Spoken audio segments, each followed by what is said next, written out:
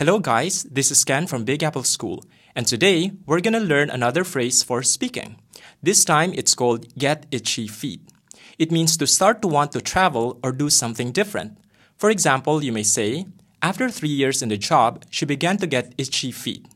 Now, if you have any comments or questions, please write them. We'd be very happy to hear from you.